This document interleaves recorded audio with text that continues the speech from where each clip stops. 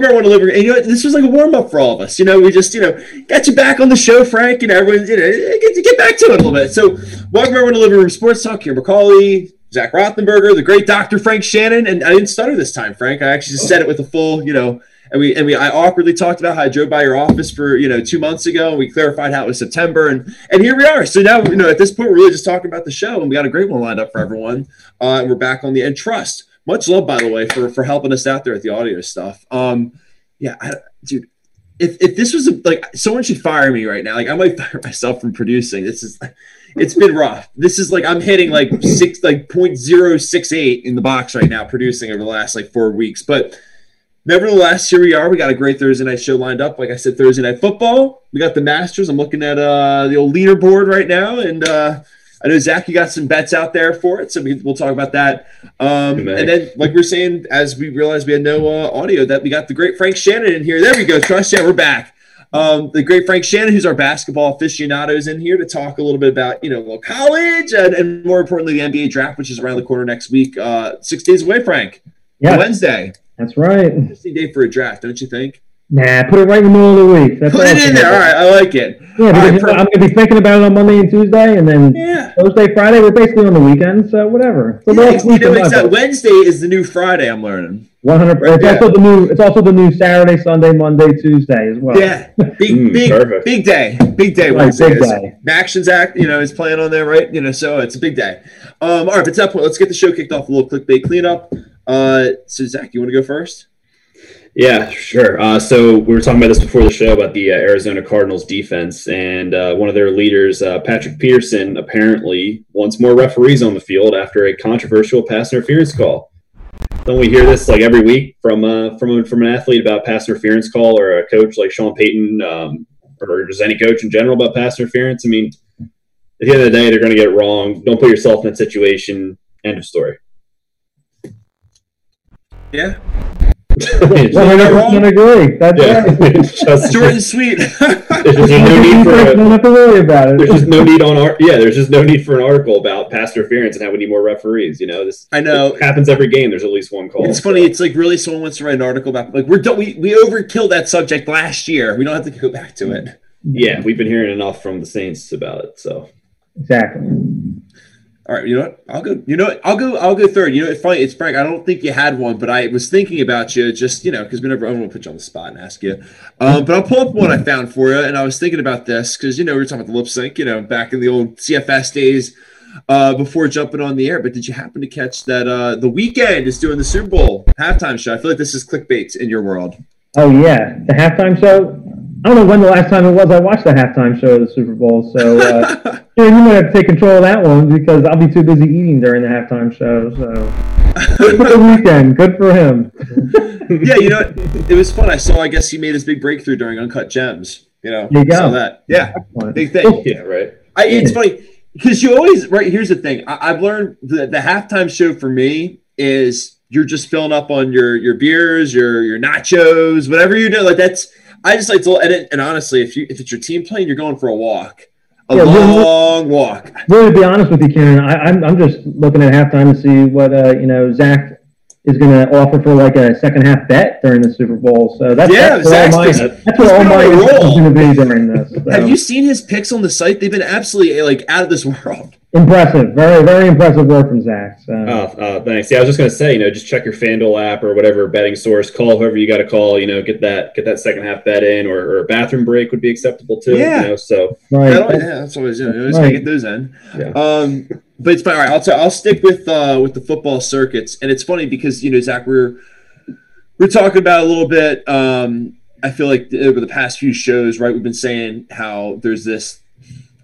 This tension, and Frank, obviously, as a Philadelphia sports fan, I want to hear your input on this. But I feel like there's this I don't know, rift's the right word, but this tension, like I was saying with Carson Wentz, the Eagles, right? It just feels like every week there's some type of dialogue around, right? Is he the guy? Is he not? Right, et cetera. And now I'm seeing, and let me pull up the clickbait for everybody. I'm seeing there was an article that says that 94 WIP would trade Carson Wentz for Sam Darnold. And I know how low you think of Sam Darnold, Zach. I wish I had your face on the camera right there as you made it. I just clickbait. It's clickbait. That's all it is. There's no need for me to go on a rant. It's clickbait. That's why we do the segment Clickbait Cleanup. Sam Darnold is turning out to be a solid Christian Hackenberg. He'll find himself in the AAF or whatever the heck league they come up with next year. Whoa, that's a hot take. Wow, that is really cold on Sam Darnold. Yeah, that's like you're not even saying he's stopping. You're saying he's basement.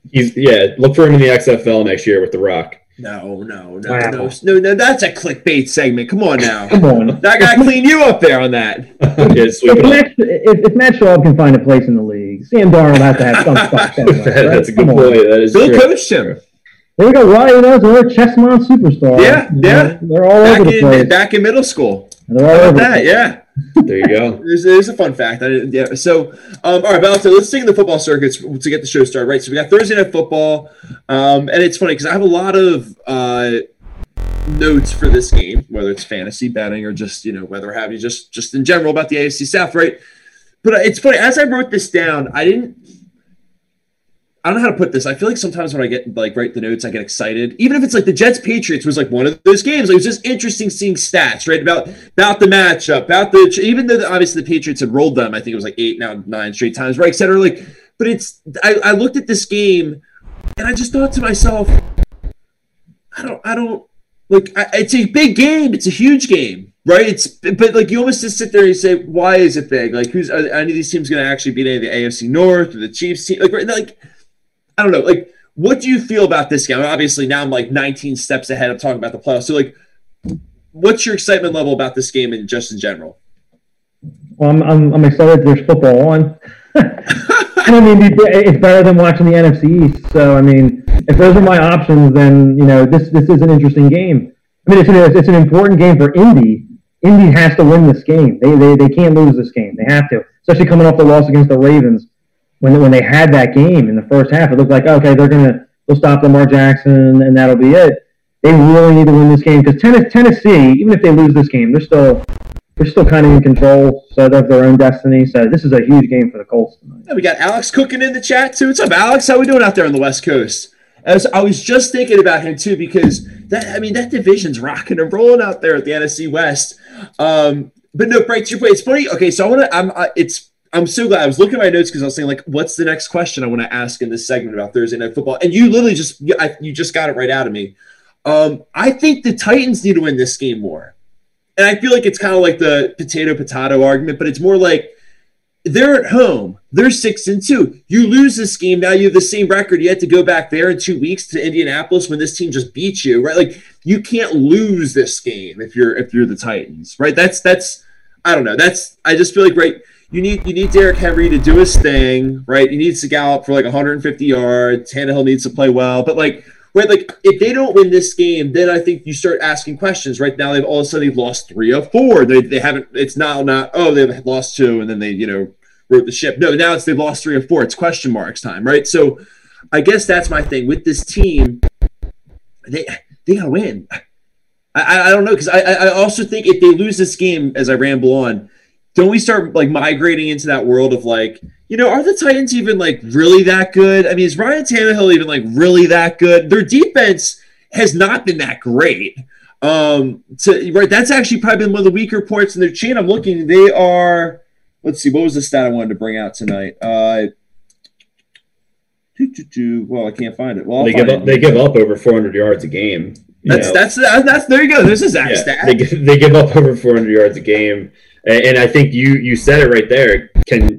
About Ryan Tannehill. Can Tannehill carry the team when Derrick Henry is not having a good game? I don't know if the answer is yes. There, you're going up against the Indianapolis Colts, right? And they only allow just over 220 passing yards a game, which I don't even know if no offense to Tannehill. I'm not trying to roast quarterbacks this evening or anything, but I don't even know if he can throw for 220 yards with the weapons he has besides AJ Green, right? But I don't know. I don't see the Titans losing this. I don't see the Titans winning this game.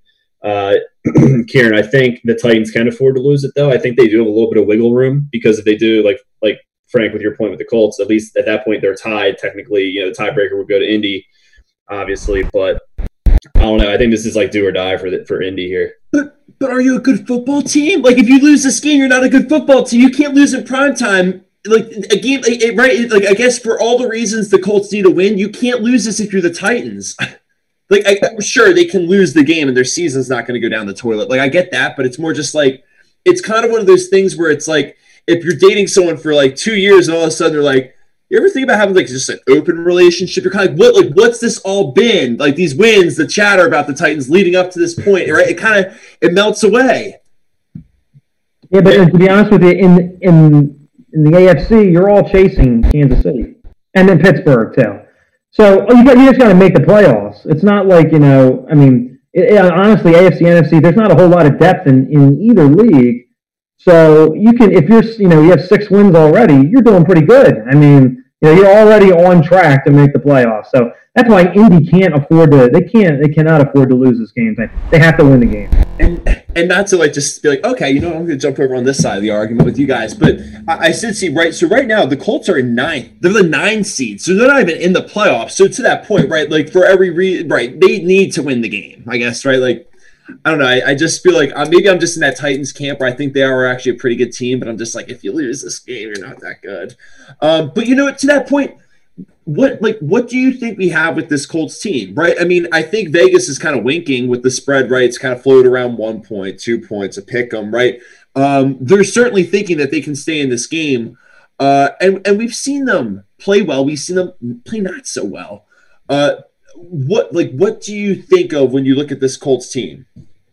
I think of a team that the defense carries them, and they have to get the lead early and hold it. Because Philip Rivers is not stretching any defense. He never has, and with the weapons that he has, he's still not stretching them. They're so reliant on run, and then play action, and then throw the ball. I mean, and that's still what they are. So, and the way you beat Tennessee is by stretching them. You take them down the field. That's where they were getting hurt. They've been getting hurt just running past their DBs, going deep. If you just line up and run against them, Tennessee's defense, which is just average, can at least can hold up. So that's why Rivers has to air it out tonight. And if he can't, then the Colts are like, we brought in Philip Rivers for what? Why couldn't we just roll with Jacoby Brissett again? I mean, yeah, that's fair, and that's why I don't trust the Colts, because I don't trust Philip Rivers. I heard someone say he's one of the smartest players they've ever played with, and I'm not knocking him. He's obviously great. And to that point, he's 7-2 in his career against Tennessee, albeit that was against the Chargers or with the Chargers, but still, right? So he has a knack of beating the Titans, but at the same, I don't know how much weight you put in. By the way, I'm loving. Thank you for the comments. It's saying the graphic game is pretty strong. Always take the compliments when you can get them. There you go. From our lovely audience. And by the way, your Uncle Rick was saying that Lamar Jackson, no one can beat them in the Ravens. Oh yeah, well he's a Ravens fan, so of course he's going to say that. well, I'll say so. But they're pretty predictable. I don't know if you caught that headline today. But I'd say so it's funny though. I feel like, and I thought their defense did a pretty good job keeping Baltimore in check last week. And you pull up their numbers here. Let me pull up their numbers real quick. They're first in total defense, right? Third in scoring, third in the pass, and third in the rush. It's the real deal. These guys are as good as advertised, right? If Philip Rivers stopped handing the other team the ball so much, they would actually probably have 1 or 2 more wins. Yeah, right? They run, and then they're also. I wrote it down here. They're I want to say they're second in rushing on offense with 3.3 yards an attempt, right? So they're not bad, right? They got the recipe to be a team that's really good, and that's I guess why I sit there and I ask myself why are they not winning games? You know what I mean? But I feel like there's been a year or two of this. Yeah, no, I feel like on the offensive side of the ball, defense there's no question marks for me, but I feel like on the offensive side of the ball, they're still trying to find an identity. And I don't know if you caught my picks today and the analogy I made, but I feel like the running back carousel is like a doorknob. Everyone gets a turn, if you want to reference that joke from back in the day. But I just think they're kind of struggling to figure out who's their bell cow, right? Because it started out with Jonathan Taylor, and then he had a couple games where he's only been getting 2 yards a carry, and then they bring in Nyheim Hines, and Jordan Wilkins is all of a sudden a stud. So I think it's a combination of that, and like Frank, you were saying with from a game script perspective, I think you're right. You get out to a lead early and make Ryan Tannehill beat you. Basically, is how I view it. Yep. So yeah, no, I just didn't know you want to add anything there. Right. So, and here's to me, right, the game will come down to turnovers. And the thing about these two teams, right, it's the Colts have won the last 3 meetings until last year. And then Tannehill, I guess, is 1-0 as, against the Colts as a starter, right? So it's I don't know how much really those numbers mean a whole lot. That's kind of what I take away from this game. It seems pretty evenly matched. Like I feel like it's going to come down to like a turnover at the end of the game, or right, like a team misses a field goal at the end of the game. Like you're right, it's like a Steven Gostkowski extra point. Right, exactly. Yeah. Say that. but I guess that point kind of wrap it back to like the Chiefs, the AFC North. Like that's kind of why I'm like, is this game interesting? Right? Do you think one of these two teams are good enough to knock off one of those teams? I mean, I think if you're going to ask me, I think that the Colts have a better chance to knock them off because of that defense. They do, because if you look at Tennessee this year, the biggest takeaway I have from Tennessee this year is that their offensive line is not as good as they were last year. They're really missing guys on that offensive line, and that's why Derrick Henry's numbers this year have been so inconsistent, because they haven't been able to break holes for him as much as they did last year. So, I mean, and Tennessee's defense is not good enough to stop Kansas City. It's not. So if we're talking about a team that's best matched up with Kansas City, it's Indy. I don't know if Indy can score enough points against Kansas City, but at least they're not going to give up 35 points to Mahomes. And you know, to that point, not to like sit here and almost like make up hypotheticals of the Colts being good enough to beat an Arrowhead when they're the 9 seed right now. We're discussing can they even beat the Titans on Thursday night. But just to have fun with that hypothetical, I mean, he knows Arrowhead too. Playing in the AFC West at Philip Rivers, that is. Right? So, I mean, like, yeah, I think if you want to look at a crystal ball, that'd be a team that would be a little scary. But Philip Rivers knows Veterans Stadium and Franklin Field, too. He's been playing for like 50 years. I mean, I think he's been to every stadium that's been created in the NFL. You kind of forget that him and Eli were in the same draft. Yeah. It's crazy. And to that, so speaking of longevity, I got a stat for you. Since 1999, the Colts they won 13 of 18. So 13-5. That's pretty good. Yeah. It sounds better when you say 13 of 18, but still, like it's still. I mean, when you think that you're going on the road to play a team in your own division, that's pretty good. Yeah. No, we'll see. Jeff Fisher was not beating them back in the day at all, really. Yeah. Right. Yeah. I think like we've kind of alluded to, I think a lot of the deciding factors tonight are gonna rest on Philip Rivers if he doesn't turn the ball over, or it's plain simple. If you turn the ball over, you're more likely to lose. So. If he can, control it a little bit, which after his bye week, I know he had 2 games in a row. He had over 300 yards passing. I think he might have had maybe 1 interception out of those 2 games, which for him is really good. So we'll see. I mean, last week was different, of course, but hopefully he can string something together. Hopefully, like I'm a fan of the Colts or anything, but I don't know. I'm riding the Colts in this game. I was gonna say, am I overreacting if I say the winner of this game is going to win the AFC South? No, maybe not. I mean, probably not. Well, if the Colts win this game, then there's a chance. If Tennessee wins this game, it's gonna be tough for the Colts to win the division. That's kind of my thought, right? But if they can win this game, right? If you're Frank Wright, you're selling the fact we can beat them now and we can double up 2 weeks. I mean, not great. They're the Packers in between. They're at home, so which I think they're going to win that game, just whatever it's worth.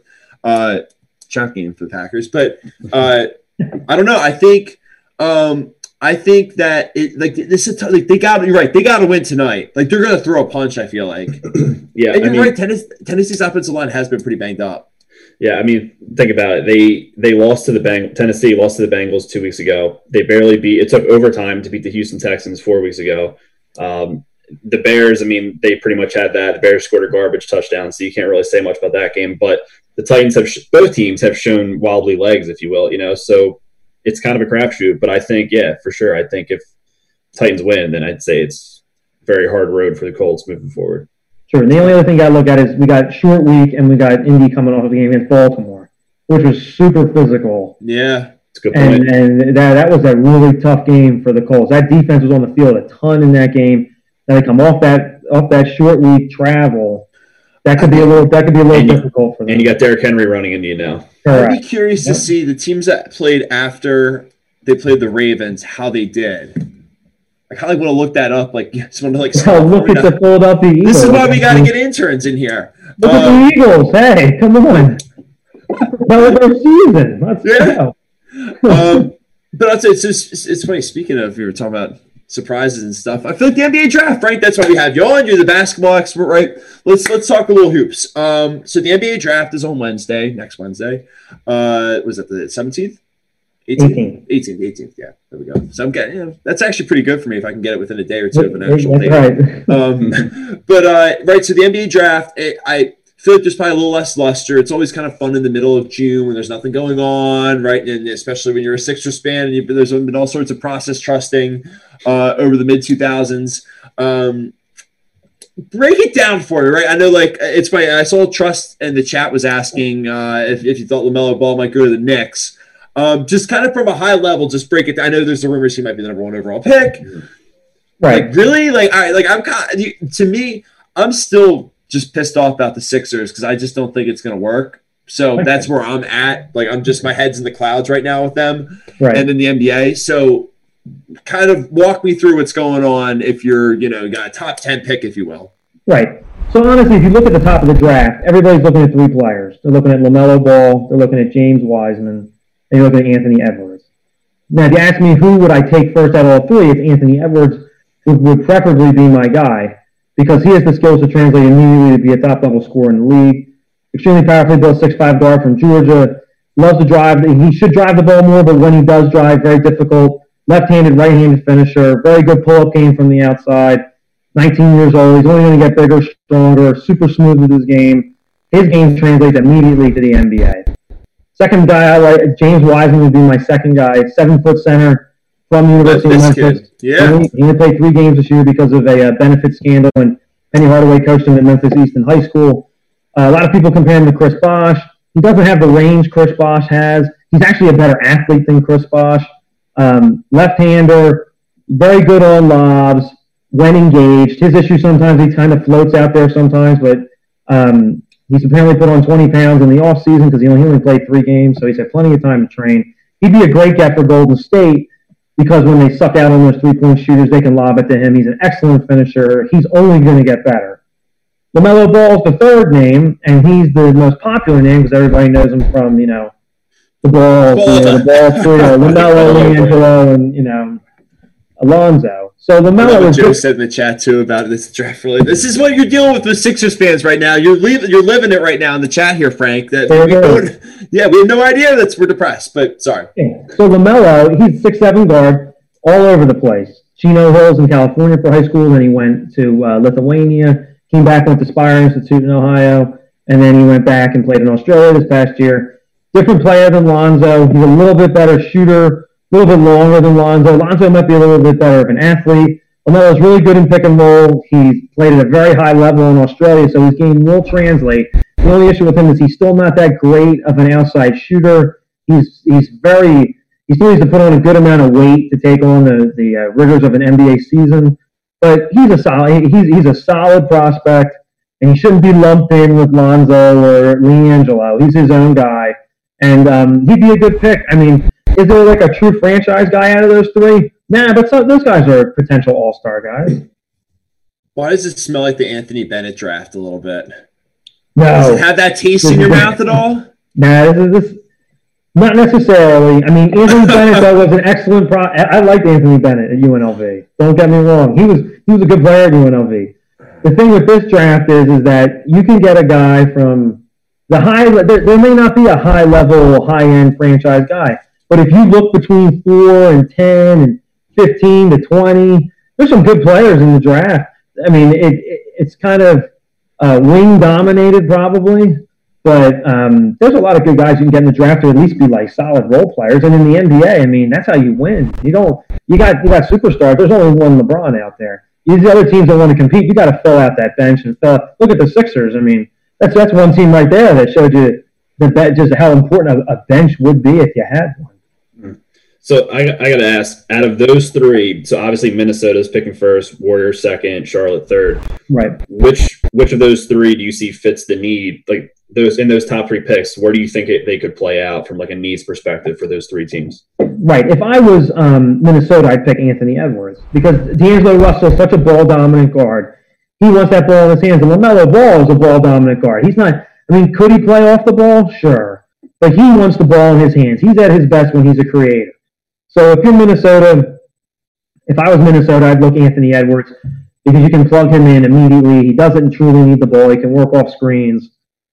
Golden State, on the other hand, Wiseman fits them perfectly. That's exactly what they want. They need a big guy down there. Draymond Green can play the 4. You can spread 4 out, 1 in with Wiseman. He's really good. Pick and dive into the rim, lob it up to him. He's perfect. And Charlotte would be third, and they get LaMelo Ball, he's the third guy. I mean, that would be totally fine with them. I mean, Devontae Graham had a really good year there this year, but he's not your answer long term as a point guard. He's like a really nice backup player on a good team. So you just need talent on that roster, and he would fit well there. And I know a lot of the A10 folks are wondering, what about Obi Toppin? I saw a recent... Took the words right out of my mouth. Yeah, I saw a recent mock draft from a day or two ago from NBC Sports, and they are projecting him to go 8th to the Knicks. Is that too late for him, or? No, I mean, I saw Cleveland too. They're like 5. I saw somebody take him there. I like Obi Toppin. The only issue I have with Obi Toppin is that I don't know who he's going to guard in the NBA. That's it. That's the problem with him. I mean, he's a good shot blocker, but he's a 4 in the NBA. And you can't really pair him with a slow 5 because he's going to have to guard. He'd have to guard like Tobias Harris if you run the Sixers. He'd have a difficult time guarding him. I mean, Obi Toppin would really? be He's on Sixers. You can guard anyone on Sixers. If Obi Toppin gets picked by the right team and he's a small ball 5 man, he can be super effective. I just don't know what he's going to do if he has to guard a really athletic 4 man. He could have a difficult time with that. And I guess it's funny because I was thinking in my head too, right? Then you got this category of teams, and it's funny. I always laugh because I feel like it's always the group of teams that aren't really that close, but they think they are, so they always think they're just a shooter away. Right. But is there anyone in this draft who is like, damn, he might be able to shoot the lights out for a team and really give that offensive boost and a shot in the arm? Yeah, so the draft is filled, like I said, there's a lot of wings in the draft. There's a lot of wings out there that aren't like amazing shooters. Like people love to talk about Isaac Okoro.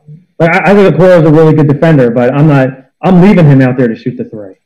But Aaron Nesmith at Vanderbilt is the sniper. That's the guy you want shooting the ball for you. 6'5", 6'6" from Vanderbilt. Had a really nice year until he got injured. Shot almost 50% from 3.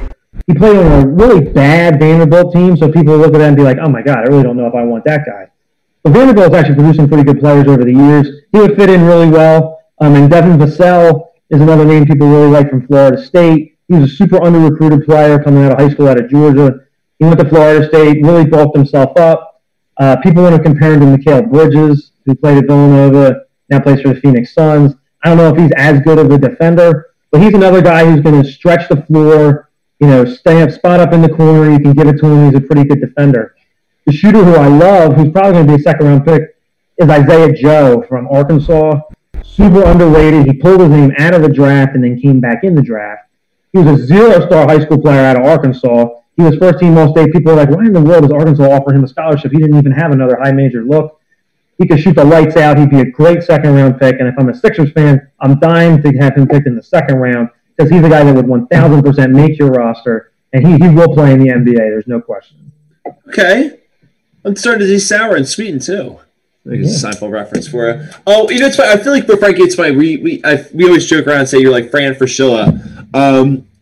Any international stars you like that you feel like that can really pop out, make a splash in the NBA scene this year? Thanks, Karen. I was waiting for this question. It's like the alley-oop behind you there. So if we're looking at international prospects, everyone's going to talk about Deni Avdija is the number 1 prospect. He's from Israel. So Deni, if you think about, if you want a comparison, he's a more athletic Darius Saric. So Denny's really good. He's a better defender, but Denny's really good at facilitating for others.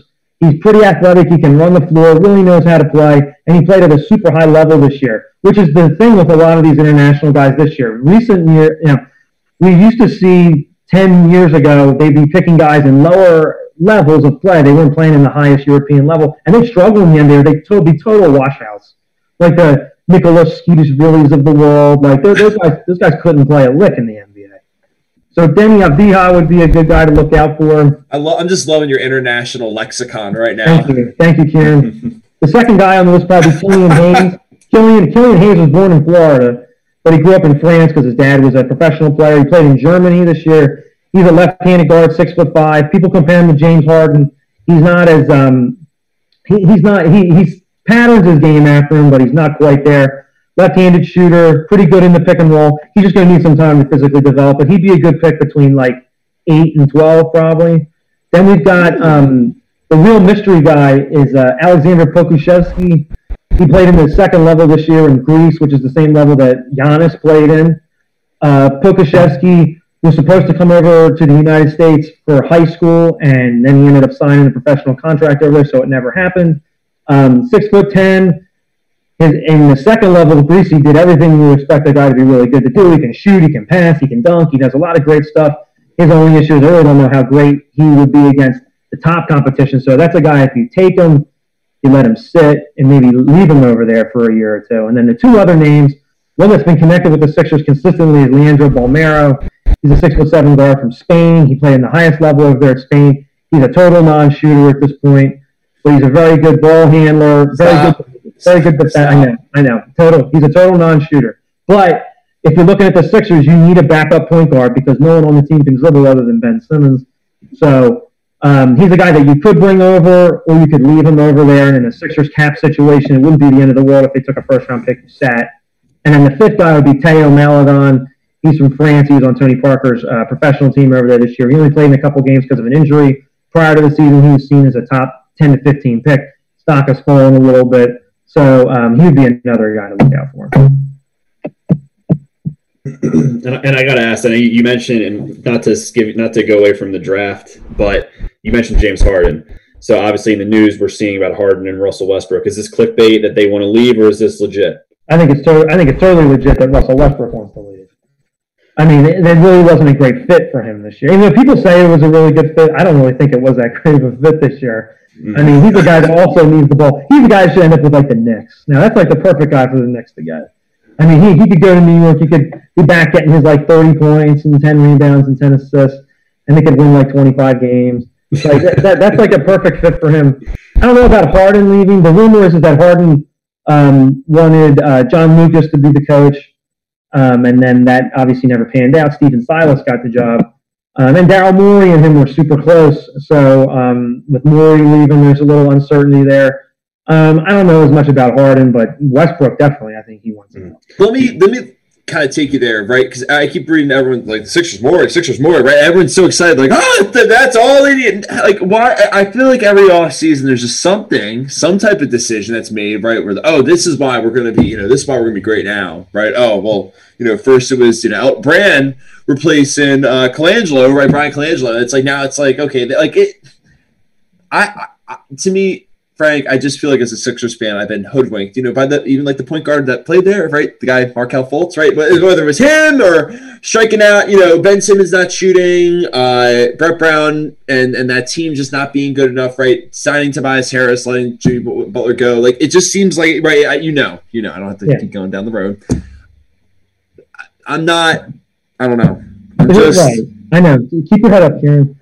I'm happy with what the Sixers did. I mean, just first of all, coach. That's the best. So you like the Morey hire? I like the Morey hire because Morey has experience. Not that Morey's going to turn this all around in 1 year, but they needed a basketball mind that has made significant moves because the Sixers are going to be kind of hamstrung a little bit with salary cap.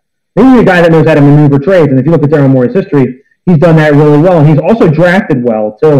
If you look at some of the second-round picks he's had over the years, whether it was Montrezl Harrell or Dylan Brooks. I mean, he's had some guys that have really contributed that were second-round picks. So his drafting acumen has also been very good since the Sixers have accumulated so many second-round picks. So he's going to be the final say in all this. Elton Brand is in like an apprenticeship role. He's learning. So Daryl Morey is going to be the final say in all of this. And, I mean, if you're a Sixers fan, you should be cautiously optimistic that things are headed in the right direction. So one thing that I really like about drafts, regardless of what league it is the possibility for trades. Do you see maybe the Sixers doing some type of trade to move up in the draft, or the Rockets maybe with Westbrook or Harden maybe? But what's your perspective there? Well, all this Chris Paul talk. Chris Paul is a big name that a lot of people are talking about getting moved now. So he's a name I'd look at. But, I mean, this draft's going to be crazy because the lack of being able to work out a lot of these guys in person. Some guys are going to, people are going to love guys, or, you look at these mock drafts and you've got Tyrell Terry getting picked 15 in one and 48 in another one. I mean, they're like all over the place on evaluating a lot of these guys. So, I mean, if there's somebody that a guy really likes, like, you know, the Knicks really want to make a move and try to get LaMelo Ball or whoever it is, it could happen. But I think you'll see more minor moves of like teams going, you know what, I'm not really loving the end of the first round here. I didn't get to evaluate as many of these prospects as I want to. I'm tied up in the salary cap. Let me trade back into the second round, or let me pick up a future first. While some of these teams are like middle of the road, like borderline contending, like Phoenix and San Antonio trying to rebuild. These are teams that may want to accumulate a guy at the end of the first round because they go, okay, we can plug him in on the bench and maybe we can just improve our team. So. You know, it's funny. I just was looking. I can't believe I put the date. We're 10 days ahead. People are going to think we're in the future here. Just looking at the graphic. There's always something. There's always something. I'm looking. I'm like, it's not the 22nd. Like, wow. Well, you know, just getting a little ahead of ourselves. You know. Well, we got a comment on Facebook from Ryan Andrew saying it's hard to be optimistic about the Sixers until they can prove they can be consistent. Exactly. No, and I couldn't agree more with that because I think they're consistently inconsistent, right? Go to Orlando, they don't win, right? And I'm not trying to be the guy that says like, oh, they're immature, right? But like we know there's that. It's the same wrinkles, Frank. We know, and right, you know it, I know it, the chat knows it, and I think that's right. That's why it's a great point. That's why there are doubts. They're not consistent, and everyone's like, oh, Doc Rivers, like really? Yeah, I know. They are totally inconsistent. But the fact that they at least. The Sixers showed that they were willing to at least make a total change in everything this offseason. We have a new scouting director. We have new player personnel people. We have a new GM in Daryl Morey, let's be honest. There's a new general manager there. So the fact that they were willing to do this shows that they understand that what was going on was not the right thing. They cut bait with Brett Brown. Totally fine. Doc Rivers is an improvement. So you should at least see that, you know, they're trying to make it. They understand that what was happening was not right. And they had to go in a different direction. So, and I still don't buy when people tell me like, "Oh man, the Sixers are a lost cause." They're clearly not a lost cause. I mean, if you look at even with how dysfunctional they are, they still have enough talent on that team to at least, you know, maneuver some pieces. I mean, that's why Daryl Morey's there. Like I said, not gonna be able to sign a big free agent. You're gonna have to move some pieces, whether it's absorb money to move a contract like Al Horford, or work your way to get some solid bench players. You know, that's what they're going to have to do. So it's not a total loss. The irony is that we keep talking about the Rockets. I feel like the Sixers are just that Eastern Conference Rockets. They're not actually, they're always the bridesmaid, you know, that they're never actually going to like cause like, right? It's like you got your Celtics, you got the Bucks, just kind of like how you got your Lakers, you have your Clippers, and then it's like, then the Sixers, then the Rockets, right? Like that's where I feel like we're at with this team.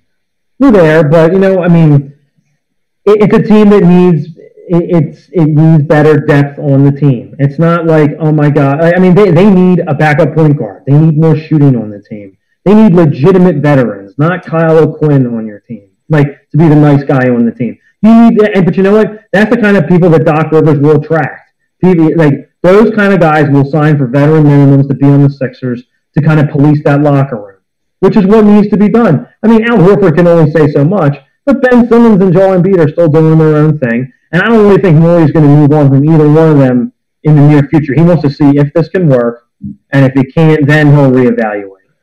Well, let's sticking with just these teams that are playoff caliber, right? I just dropped the Lakers name in there. Is that a team, Frank, where you feel like they certainly are on the inside track to repeat, or with, you know, maybe things going back to normal, right? Like you know, LeBron obviously being a year older. Some of those other wrinkles teams maybe evolve, get better, et cetera, right? Like to that point, do you feel like they're on the inside track still to run it back, or would you take the field? They are. I mean, they do have some veterans on that team that I really don't know how they're going to respond next year. I mean, I think the bubble was a really good thing for the Lakers because it kept guys like Rondo and Dwight Howard and JaVale McGee, you know, under wraps. There was no outside distraction there. Those guys were all in the bubble together. LeBron had his hands on the whole thing and can control all of it. How do those veterans respond next year? Who knows? Who knows if they even bring those veterans back? The Lakers are the kind of team that could be like, you know what? Kyle Kuzma, I have a hard time seeing him go back to the Lakers. Like a traveling circus with like gypsies. He's going. So what the Lakers will do is the Lakers might look to add some younger guys on the bench. They're the kind of team that can accumulate second-round picks and try to work them in like they did with Taylor Horton Tucker. They'll find a way for him to be a good player next year for them. he was a really good draft pick. So they'll find their way. And even Alex Caruso will turn himself into like a serviceable player. I feel like he's oh my God, I can see him, the Australian guy. Dellavedova? Yep. Matthew Dellavedova. That's what I was thinking. I couldn't think of it. That's what comes to mind. All right, but that's what. Did you watch any of the Masters today, Frank? Kieran, I work today. Oh, so did I. That's true. Yeah, you actually have to be in your office working with the people, right? You're not looking at the laptop. I did not have the Masters on when I was doing some extractions. No. That makes sense. Root canals and chips on the 13th green or onto the 13th green don't exactly gel. You know what, Kieran? Honestly, whatever goes on in the Masters will not be as exciting as what Jon Rahm did on the practice round. So that was unbelievable. It's all a letdown after that for me, to be honest with you. That was, and Zach was telling us on the show, and of course I deleted the highlights, so I can't run it back for everyone tonight. But you were saying, Zach, that right? So that they try to do that during the practice round, something like a trick shot. Yeah, it's like they usually do it every Tuesday, I think, just messing around. And last year, I think Jordan Spieth got it, then like maybe then Rahm this year just dunks it. So it's pretty cool. I mean, I don't know how someone can do that. I mean, I can hit in the water, but not like that intentionally where it skips and is all good, so. And I'll pull it up. So it was a good day, right? I mean, hey, you were saying you were watching it from the jump on ESPN Plus side. Yeah, I had it on my other screen. Yeah. Fortunate enough to work from home, so yeah. And right, Casey comes out to the lead. He balled out today. Yeah, right? Yeah, 7 under, he shot 65, which obviously is phenomenal. Paul Casey's one of those guys, though, that in a Masters tournament will start off hot and then will kind of plateau, and then you'll see some of the veteran presence, like maybe like Tiger Woods, 4 under. You might see him. That eagle was phenomenal, by the way. Yeah. Oh, yeah. Oof. No, Tiger looked great today. I mean, it's rare that you see Tiger smiling and like looks like he's actually having fun on the course because he's that serious. And someone like him who knows that course and has obviously won it several times and played it for forever, it seems like, he knows where to miss. So, he knows, all right, I'm going to aim here, but if I miss, it's going to put me in a great spot. Little advantages like that, like even with Phil Mickelson, Phil, I think 2 under through 9 or 10 holes, right? So little things like those little tricks and ways to get around the course is what's going to give the winner there this week. And you saw the signature Tiger fist pump in there too. And today had all the feels, I feel like, as a golf person. Yeah, it really did. Minus the fans, obviously. It was. And we got Dark Sage going in the chat. So sorry, I may cut you off there, Zach. But yeah, no, I feel like we've gone through some technical journeys, but we're back. We got the new digs here with the little new formatting. Yeah. But yeah, it's great. That's what we were just talking about. So, Dark Sage is saying he thinks Tiger Woods is going to win. Hey, that's one of the players I put money on, so that'd be great. Now, Frank, let me ask you this: when you're off and you're downtime, will you watch it this weekend? Oh yeah, definitely. Oh no, I'm watching it. You bet. Okay, so you're not you're not so. I'm not into the match. No way. All right, good. I'm anxiously waiting to see where Patrick Reed finishes. Are you a Patrick Reed guy? Well, I mean, I'm an everybody guy. Give me DeChambeau, give me Rory, give me them all. Oh, Bryson, baby. Let's see. Where is? To be honest with you, I'd love to see Bryson match up with Tiger, like on day 4. That'd just be great. I just think those 2 guys play together. Bryson shot a 68. There you go, 4 under. Yep. Bryson's 2 under, and he looked very shaky to start. I mean, he made a 7 on a par 5, and this guy came out and said that his par was 67 because he would birdie all the par 5s. So he made a 7 on a par 5, a 510-yard par 5, mind you, someone who can bomb it, 350, 380. But he could have just been jitters, and especially the spotlight's all on him because of his his build and everything that he's done over the last year in the off season. So yeah, I'm sure he'll rebound. I think a lot of it was jitters, like I said. But I don't know. I really think it's going to be someone who has experience who's going to come out of the woodwork and make it happen. But Kieran, I know your guy, Xander Schauffele, 5 under. Do you want to tell him about this? So did you see what time I texted you, by the way, this morning? Was it like 5? It was like 4:10 in the morning. 4:10. Okay. I woke up at like 4 o'clock in the morning randomly. So just did a quick little look at the phone. And yes, I logged in the old FanDuel application, Franklin. And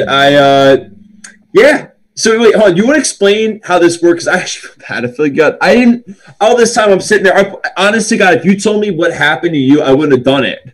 But I'm thinking, oh, there's no way they're actually going to like. It's not going to be a bad time doing this, you know.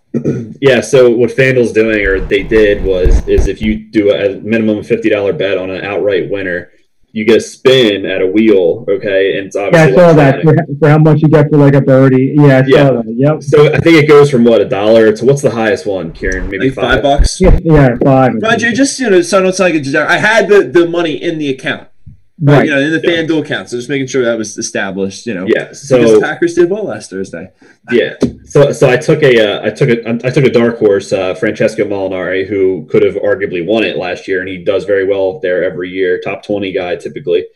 He was 101 odds, so 50. That's a good payday. And I spin it, and it's like at the $1, of course, because what's the chance of 100 to 1 going to actually hit? So I get the $1. Kieran gets $4, and Shoffley's out there just draining birdies all day long today. So, yeah.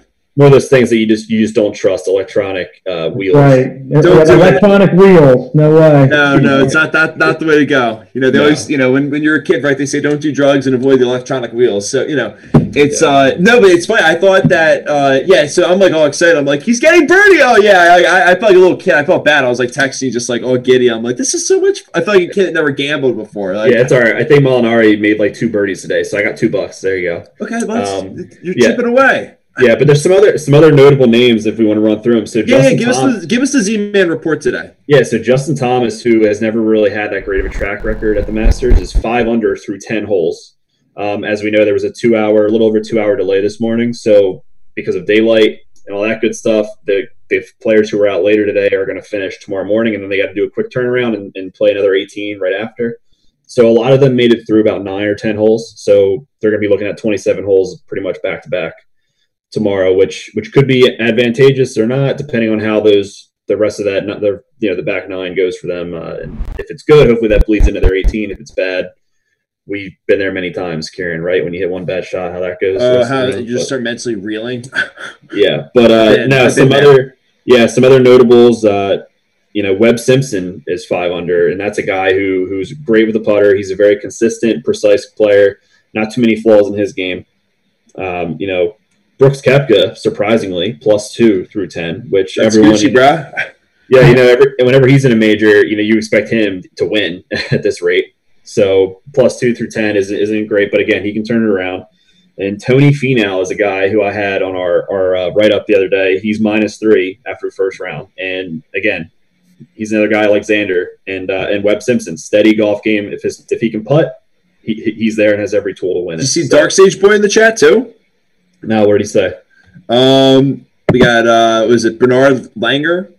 Yeah, Bernard Langer. Oh yeah, there we go. I never watched. Bernard Langer. Just gonna go for a walk after that one. I think he's 1 under. He's turning back the clocks. He's a guy who always somehow finishes like top 25 every year there. Yeah, 2-time Master champion. Kieran, you know what though? Two names I like that's still like within shouting distance is always Justin Rose and Jason Day. Yeah. Always there. Those guys will always hang around, and if you give them enough wiggle room, they can make a run. Both of them can, especially if they're healthy. I feel Adam Scott gets thrown in that category too. Yeah. If you saw Justin Rose and Adam Scott walking down the street, you would be like, I don't even know who either of those guys are. It's like the opposite of. But are we just going to dismiss? Paul Casey balled out today. Yeah, no, he did. I just, it's just that's like. Is it like the horse that's winning the first, like the 4 lengths kind of a thing? Yeah, it's like the Kentucky Derby, and you see the guy, sprint out, and he's got a 3-length lead, and they're only, a quarter of the way through. So not knocking Paul Casey, because he's a great golfer, but he just had a track record of not being able to finish what he started, essentially.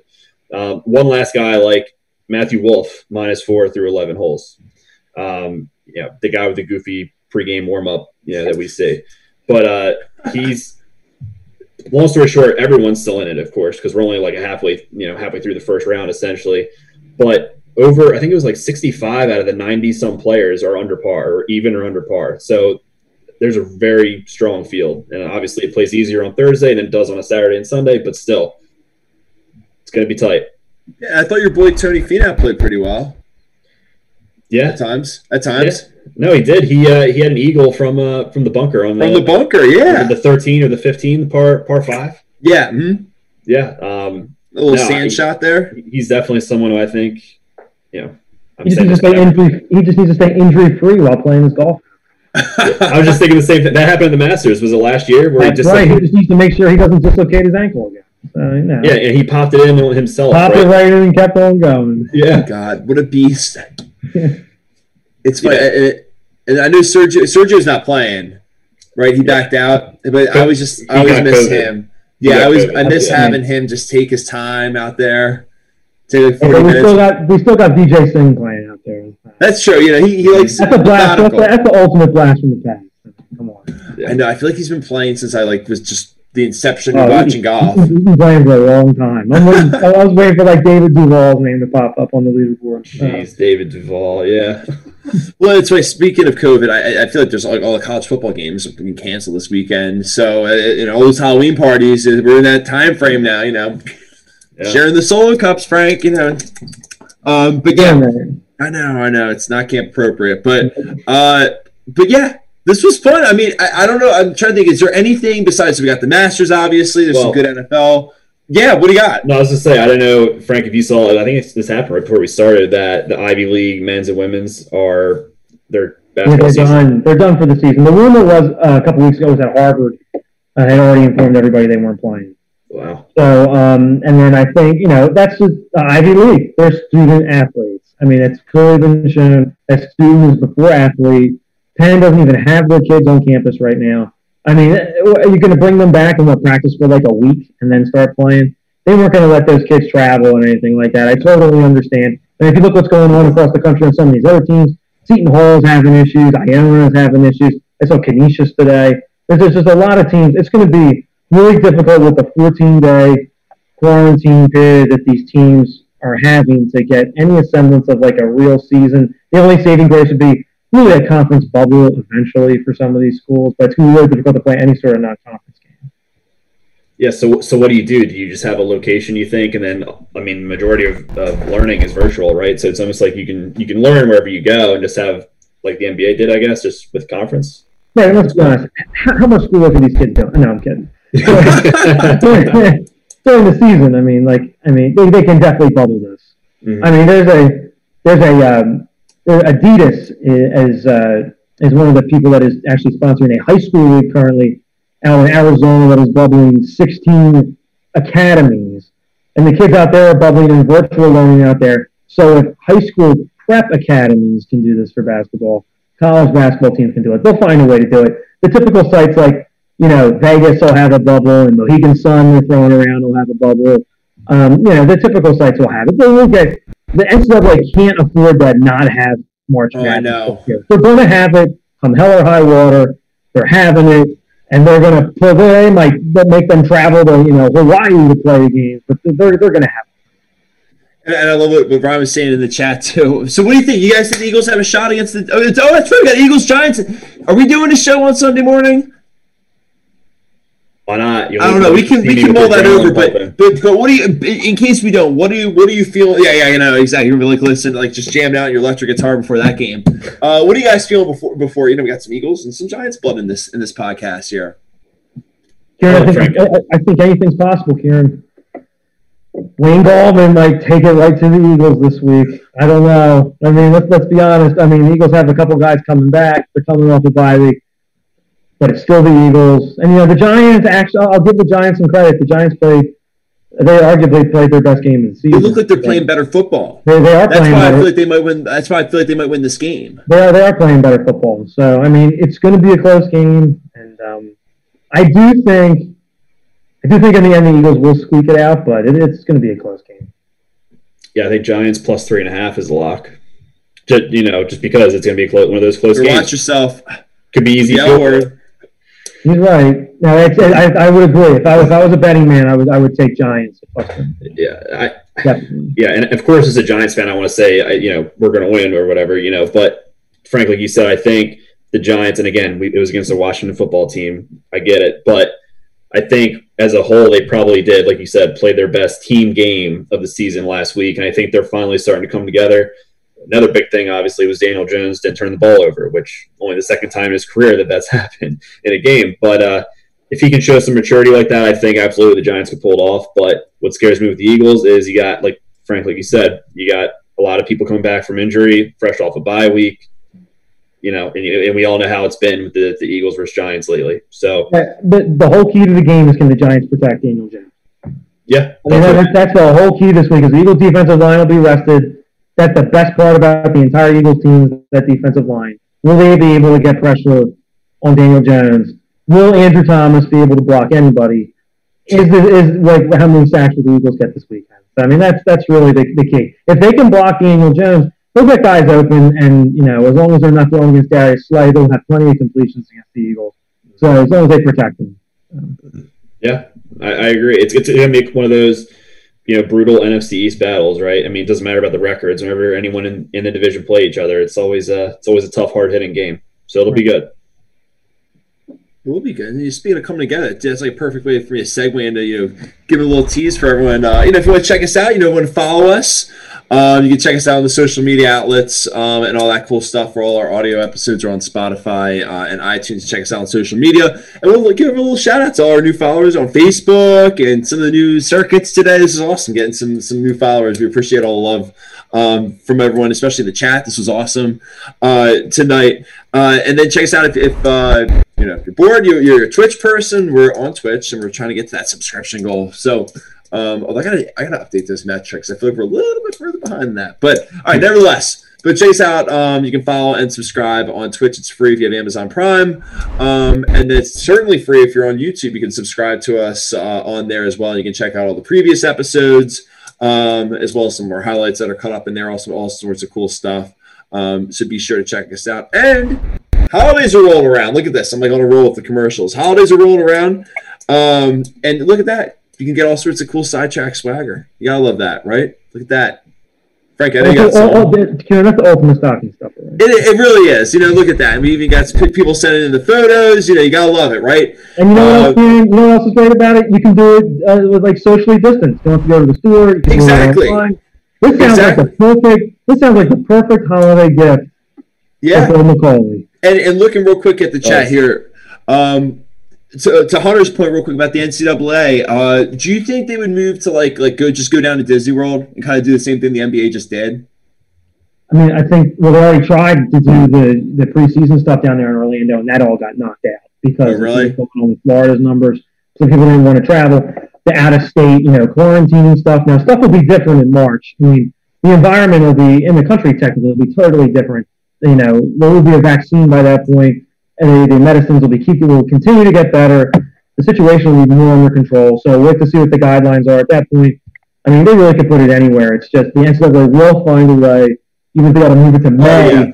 We're going to have May Madness, April Madness, whatever it is. We're going to make sure that Mike Krzyzewski has postseason basketball.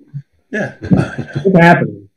Oh, it's happening. I was actually thinking about that because when I was writing out my notes, I was like, well, it's going to happen. I just, because it's that point, like you said, hell or high water, they'll make it happen. Yeah. Awesome. Let's figure that. We got to make it happen that you come back on our show. It's a lot of fun tonight. Oh, Kieran, I'm always down to come back. Well, it's big basketball season, Kieran. Oh, it is. Yeah, I know. Maybe a week or two, we'll do some college hoops preview. Some college hoops preview. I got to throw out the Ivy League preview now. Nobody really cares about how Jimmy Boeheim's going to elevate Cornell out of the basement of the Ivy League now, or how Gabe Stefanini is going to take Columbia to the next level. Nobody cares about that stuff now. Maybe I'll do a Horizon move preview. Now we're talking. How's Temple going to look this year? Give me some good news. You want some good news about Temple? If it's real good news, don't. Now it's got to be organic juice. They're in first place right now. They haven't played a game all year. Oh no. That's the good news there, Kieran. Kieran, I got a full Big Five preview if you want it next time. So we gotta have that. We can break down all the Temple house for you, all the new stuff coming in there, and what Aaron McKee is doing to elevate the program in North Florida, Kieran. Oh, I love it. Awesome. This was a lot of fun. Yeah, so we'll be back then. So we might do a show on Sunday, so we'll announce that stuff on social media if we do a little bonus episode on a little football special. But if not, we'll be back on the show at our normal time on Monday at 7 o'clock. And yeah, check us out on all those other outlets. But we hope everyone has a great weekend. We'll see everyone back here in the living room on Monday. Cheers, everyone.